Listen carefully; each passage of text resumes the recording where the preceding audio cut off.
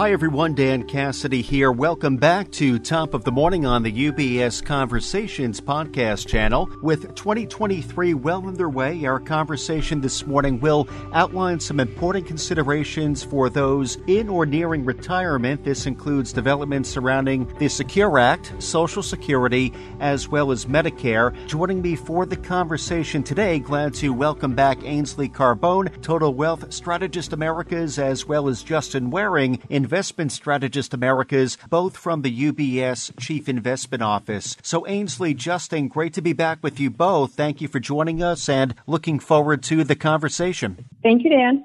So I know our conversation today, it will tie into the most recent Modern Retirement Monthly publication. 2023 Retirement Guide is the title, which, by the way, for our listeners and our clients, is available up now on ubs.com/CIO for your reference. But within, there's a lot of updates, a lot here we're going to talk about today. Maybe, Ainsley, beginning with you. I know for some context, we've previously spoken about the Secure 2.0 Act here on the podcast. And within the latest edition of the MRM, you do spend some time outlining the key changes on the horizon. So from your vantage point, Ainsley, what do our listeners, our clients need to know? What's coming up? I think I need to start off by saying there are a whole lot of provisions from Secure 2.0. Some of them are going to be relevant to business owners who are trying to help their employees save for retirement, and other provisions are more relevant to investors. So in the latest Modern Retirement Monthly, where we talk about Secure 2.0, we focus on the key provisions that pertain to investors who have assets in employer-sponsored retirement savings plans and IRAs. And most of these investors will find provisions that apply to them in one way or another. For instance, there are changes that impact those saving for retirement, changes that impact those who are transitioning into retirement, and changes that impact those who are already in retirement. And I think one important thing to keep in mind is that not all of these provisions are going to be effective immediately.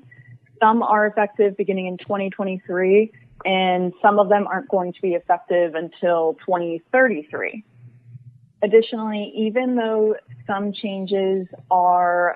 employers are going to be allowed to make certain changes in certain years, that doesn't mean that your employer is going to actually decide to implement those changes within their plans. And even if they do decide, it might take some time for them to actually implement those changes. So in addition to reviewing the provisions in this report or anywhere else, it's really just important to ultimately make sure that you're working with your plan provider, with your employer-sponsored plan, to confirm the details of the changes and when they're going to be implemented, because really every plan varies. So I encourage everyone to confirm the details of the changes with your own specific plan. Ainsley, thank you for that overview. And to your point, yes, there's a lot here to dig into. And of course, I will point our clients, our listeners, to the publication, the Modern Retirement Monthly, to read further into these developments. So, Justin, to bring you into the conversation with respect to near-term preparations, speaking in terms of 2023 changes taking effect, what kind of conversations should our clients be having and with whom? I think the biggest change, the biggest and most immediate change, is the changes to the required minimum distribution age.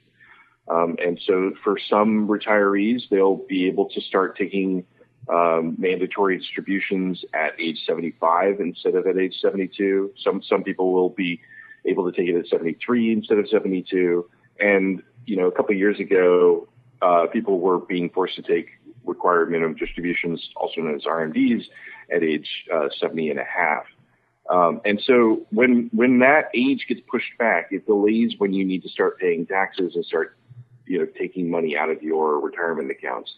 But that doesn't necessarily mean that the lower minimums is a good thing for investors. And so for many families, the goal of having a retirement account is to contribute on a tax-deferred basis when you have high income, so you're deferring the ordinary income taxes into the future, with the hope specifically that you'll be able to make distributions from your IRA or your 401k at a lower tax rate in the future. And because of the way that the tax brackets work, When you're in early retirement and you don't have a salary anymore and you haven't started RMDs, that's usually a really good opportunity to be taking taxable income at a lower tax rate. And so these delayed required minimum distribution ages give a bigger window in early retirement, specifically for people who have high income tax rates during their working years, to basically shift some of their salary from high tax rates to low tax rates. And so this is an opportunity to reconsider and discuss with their financial advisor and their tax advisor what's the right strategy for contributing to their retirement accounts during their working years, and what's the right strategy for distributing those assets in their retirement years. And so I think, one major choice is to do Roth conversions in early retirement, because this is an opportunity to, again, get assets out of your tax-deferred accounts at a lower tax rate. And the benefit of a Roth conversion is that from the point of a Roth contribution or Roth conversion, you get tax-free growth from that point on. And speaking of Roth versus traditional IRAs and 401ks, starting in 2024, there are going to be some provisions that start to force workers to contribute to Roth accounts. And Roth accounts, when you make a contribution, you're contributing and you're paying taxes on that contribution. This year, you get tax-free growth from that point. And so one of the changes that Congress has made is that catch-up contributions to qualified retirement plans will be subject to Roth tax treatment. And if you're in your catch-up years are generally speaking, 50 years and higher, sometimes 55 and higher, depending on the plan. And if you're at that age, you're likely in your peak working year, your peak earnings years, you're in your highest tax bracket. And so, if you are considering, trying to accelerate your retirement plan contributions right now in 2023, it might be a good idea to try to max out everything that you can on a pre-tax basis, because that may be preferable over contributions going forward, which might be forced to be made on a Roth basis, which again might subject you to higher tax treatment than you'd prefer. There's a lot there to keep in mind, and I'm curious with respect to the timeline for when these provisions roll out, Ainsley, what's coming down the pike over the next few years to be mindful of? I know within the MRM that's laid out very nicely, so can you walk us through some of the upcoming milestones? Yeah, absolutely. So Justin had gone over some of the changes for 2023. One of them, I think, was for 2024. Another change that I wanted to point out for 2024 is that beginning next year, if you have assets that have been in a 529 college savings plan for 15 years, that beneficiary will be allowed to roll some of those assets over to a Roth IRA. Now, there are certain limits to keep in mind on the amount that you can contribute, roll over to that Roth IRA from a 529 over the lifetime, as well as on an annual basis. But the reason I wanted to point this out is because when people are saving towards a 529 college savings plan, a lot of times they're concerned about saving too much in that plan. And the reason for that is because if you were to ever take assets out of a 529 college savings plan for reasons other than qualified education expenses, then you may be taxed and penalized on the earnings of those assets. The reason someone would do that is essentially, let's say I have saved $300,000 in a 529 and I send my kid off to college, and I find out it actually only costs $200,000. Now I have $100,000 left over there. That could be subject to taxes and penalties if I can't find another reason to use those dollars. So for those families who have leftover assets in 529 plans, there are just a few options that they have available to them. And then this new option that's going to be effective in 2024 is just one other strategy that families can use to hopefully get those assets out of that 529 plan and avoiding a tax or a penalty on a portion of those dollars. So that's one thing to keep in mind for 2024. I'd say if anyone who's listening thinks that this might be something that's helpful for them, if you have a 529 college savings plan, this might be an opportunity for you to meet with your advisor to just kind of sit down and revisit your college savings approach to make sure there's not any other new strategy that's available that you might be overlooking. And then Justin did hit on the catch-up. I think he hit on the catch-up contributions being subject to Roth tax treatment. I'd say another one to keep in mind is that IRA catch-up contribution limit will be indexed to inflation starting in 2024. So as you're reviewing, if you are eligible to make an IRA catch-up limit or catch-up contribution next year, I'd say sit down with your financial advisor and revisit your savings approach to make sure you are maximizing all of the ways to make tax advantage contributions to the accounts that might be available to you. And then in 2025, employer-sponsored plans are going to also see an increase to their catch-up limit. However, this only applies to those who are ages 60 to 63. So there are a lot more provisions that I didn't discuss, but I think what I'm hoping listeners can leave here with is just that these changes are some that are going to maybe make it harder for you to save for retirement in a way that you want to, meaning you may be subject to Roth contributions when in reality you want to make pre-tax contributions. But other provisions are going to be helpful and make it easier for you to save for retirement. So I think the bottom line is just making sure that you sit down with your financial advisor to identify maybe the hurdles that are going to make it harder for you to save in the way you want to save, and also identifying the opportunities that now exist, whether they're existing this year or in the years to come. Well, Ainsley, that's an important point to have reinforced, sitting down with one's financial advisor, having a follow-up conversations, likely a series of conversations, and of course, with respect to the Secure 2.0 Act, our conversation, I'm sure, will continue for quite some time. There is a lot here within the publication, so again, do highly encourage our listeners, our clients to get a copy of the publication to read further into the developments surrounding Secure 2.0. So with that, I do want to spend some time touching on a few other items outlined within the most recent Modern Retirement Monthly. I mentioned updates to Social Security as well as Medicare for 2023 that our listeners, our clients should be aware of. Justin, can you take a few moments to walk us through what's located within the publication? Well, the good news is that the cost of living adjustment for Social Security was 8.7%, which is the largest benefit increase we've seen in over 40 years. The downside is, and the bad news there, is that that's indexed to inflation. So it's a result of the fact that inflation was so high last year. And so, another note to make on that is that, it's tied to inflation for basically urban wage earners and clerical workers. It's not tied to an inflation index that's specific to you or even specific to retirees' cost of living. So there's a good chance that your spending does not look like the consumer price index basket.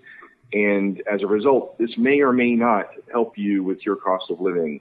Help you make sure that your Social Security benefits are actually keeping up with your own personal cost of living. So, I think it's important when you're budgeting and trying to deal with the higher levels of inflation, to discuss with your financial advisor about whether this is going to have an impact on your budget, whether this increase was sufficient to help you plug the gap, or if you need to make other changes to your spending.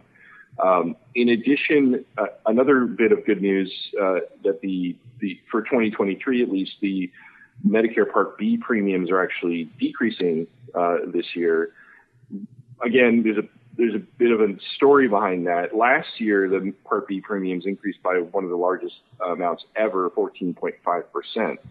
And one of the reasons for this was they were establishing a reserve to pay for possible spending on a new Alzheimer's drug, which they ultimately decided that they didn't need to cover. And so while the Medicare Part B premium is decreasing from $170 per person to about $165 per person this year, some of that is just giving back for a large increase last year. And so, with respect to that, it doesn't necessarily guarantee that your healthcare costs will be lower this year. For example, if you have supplemental or Medicare Advantage coverage. It's possible that your policy premium is different than the average premium. And, it's also possible that maybe your deductible, your co-payments, your co-insurance could have also increased. Again, things to discuss with your financial advisor if you think that this is affecting your budget in a way that requires you to revisit your plan. Thank you, Justin. So I know there's a lot here that yourself, Ainsley, have covered with our listeners, our clients today on Top of the Morning. So thank you for doing so. And of course, the big takeaway seems to have that follow-up conversation with your financial advisor to understand what's happening within this realm and how it might impact one's individual circumstance. Before we close out, Justin, Ainsley, any final thoughts or takeaways you would like to leave us with? Yeah, one thing I just wanted to add is that there are a lot of rules, restrictions, limitations with some of these provisions that we weren't able to discuss in this podcast. So certainly, work with a financial advisor, review the text in the report, but also the IRS has not released all of the guidance on how these provisions will actually be implemented. So over the next coming months or years, I'd say that guidance will become available. And when that happens, we're going to be able to have a better understanding of how these provisions can be implemented and what are the considerations that investors need to be keeping in mind when taking advantage of these new provisions. So we're not sure how it's all going to be working just yet. So I'd say stay tuned and hopefully we'll be able to provide you with some more information as to what you need to know in order to make the most of these provisions. And I would just add one last thing is that I don't know if you've seen the headlines about the anti-aging scientific advancements recently, but I think that there's a lot of headlines recently that reinforce the risk that many of our investors will live much longer than they'd expected because of advancements in longevity research. And so when it comes to things like your Social Security claiming age, when it comes to how much you're contributing for retirement, when it comes to deciding whether to add annuities and other things to your retirement strategy, I really think you should be considering the risk. It doesn't seem like a risk because it's nice to live longer, but the risk that you are going to have a much longer retirement than you'd expected. Some of our clients, some of our family members will live to be over 100 years old. And it's a good idea to have a plan in place to make sure that you're not going to outlive your retirement savings. And so this is a really good topic to discuss with your financial advisor. We have lots of tools to handle longevity risk, but the most potent rules are the ones that we put in place in advance. It's hard to shift from planning to live to 90 when you're 85. If you're going to live to 120 instead, it's pretty expensive to suddenly realize you need to stretch from 5 years to 25 years. Thank you again for dropping by Top of the Morning today to keep our listeners, our clients informed on these very important retirement considerations. And to your point, Ainsley, Justin, we will, of course, continue to keep our listeners informed on developments and have follow-up conversations throughout the course of this year and beyond. Though, thank you both again for your time and your insight and guidance today. Appreciate it, as always. Thanks for having us, Dan. Thank you. Neither UBS Financial Services, Inc. nor any of its employees provide tax or legal advice. You should consult with your personal tax or legal advisor regarding your personal circumstances. UBS Chief Investment Office's investment views are prepared and published by the global wealth management business of UBS AG or its affiliate, UBS. This material has no regard to the specific investment objectives, financial situation, or particular needs of any specific recipient and is published for informational purposes only. As a firm providing wealth management services to clients globally, UBS AG and its subsidiaries offer both investment advisory services and brokerage services. Investment advisory services and brokerage services are separate and distinct, differ in material ways, and are governed by different laws and separate arrangements. In the USA, UBS Financial Services, Inc. is a subsidiary of UBS AG and a member of FINRA SIPC. For information, please visit our website at ubs.com/working with us. For a full legal disclaimer applicable to the independent investment views produced by UBS, please visit our website at ubs.com/CIO-disclaimer.